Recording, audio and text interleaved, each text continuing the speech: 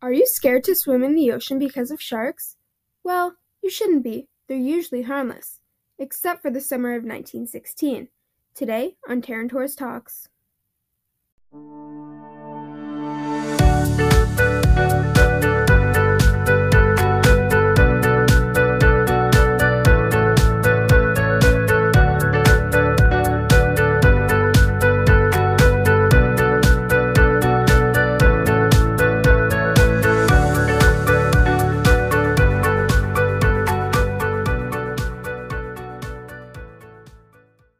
Hello, and welcome to today's episode of Tarantours Talks, a podcast by young people for young people.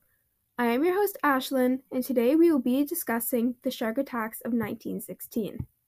The shark attacks of 1916 were a series of shark attacks in the Matawan Creek of New Jersey. The dates of the attacks span from July 1st to July 12th, in which 11 people were killed. During the summer of 1916, there was a deadly heat wave which led to people swimming at the seaside resorts of the Matawan Creek. There has been an ongoing debate about the species of shark that conducted the attacks for 107 years. Reactions to hearing about the attacks had ranged from people claiming it was just a large fish to others patrolling the creek and ocean to catch the killer shark and any others that passed by. Resorts and towns closed off their beaches with steel nets to protect swimmers. Between July 1st to July 12th, 5 people were attacked along the coast of New Jersey, with only one survivor. The first victim was attacked on July 1st at Beach Haven, a resort town off the southern coast of New Jersey. Charles Manson of Philadelphia, aged 28, was on vacation at the Ingleside Hotel with his family. He decided to take a swim in the Atlantic before dinner. Shortly after he began swimming, he started shouting. People slowly realized that his legs were being bitten by a shark. He was eventually rescued by Alexander Ott, the lifeguard on duty, and bystander Sheridan Taylor. They could not save him. He passed away at 6:45 p.m. that same day. Despite the attacks, the beach remained open as there were still more skeptical people than believers. Sightings of large sharks were reported by sea captains, but also dismissed. The second attack occurred on July 6th at the resort town of Spring Lake, 72 kilometers from Beach Haven. This time, the victim was Charles Bruder, aged 27, a Swiss bell captain at the Essex and Sussex Hotel. He was attacked 120 meters from shore, and he was bitten in his abdomen, which also affected his legs. Bystanders from shore thought he was a red canoe that had capsized, but when lifeguards Chris Anderson and George White went to investigate, they realized that Charles had been bitten by a shark. They pulled him out of the water, but he sadly passed away on his journey to shore. Guests and workers ended up raising money in honor for his mother in Switzerland. The next 2 attacks were in Matawan Creek near the town of Keyport on July 12th, 48 kilometers from Spring Lake.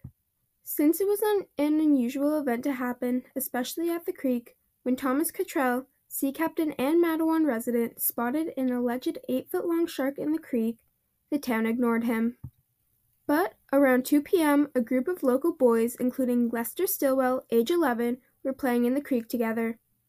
At an area called Wyckoff Dock, they saw an old weathered log, but then a dorsal fin appeared in the water, and the boys realized it was a shark. They climbed out on the dock, and before Lester could climb out too, the shark pulled him underwater. The boys ran to town to find help, including Stanley Fisher, a 24-year-old local business person. The men took turns diving in the creek to find Lester.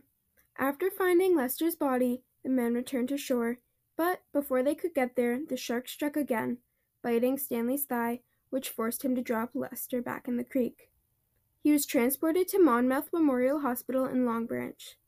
On July 14th, Lester's body was once again recovered, this time 46 meters upstream. The final victim, Joseph Dunn, age 14 from New York, was attacked near Wyckoff Dock 30 minutes after the fatal attacks on Lester and Stanley.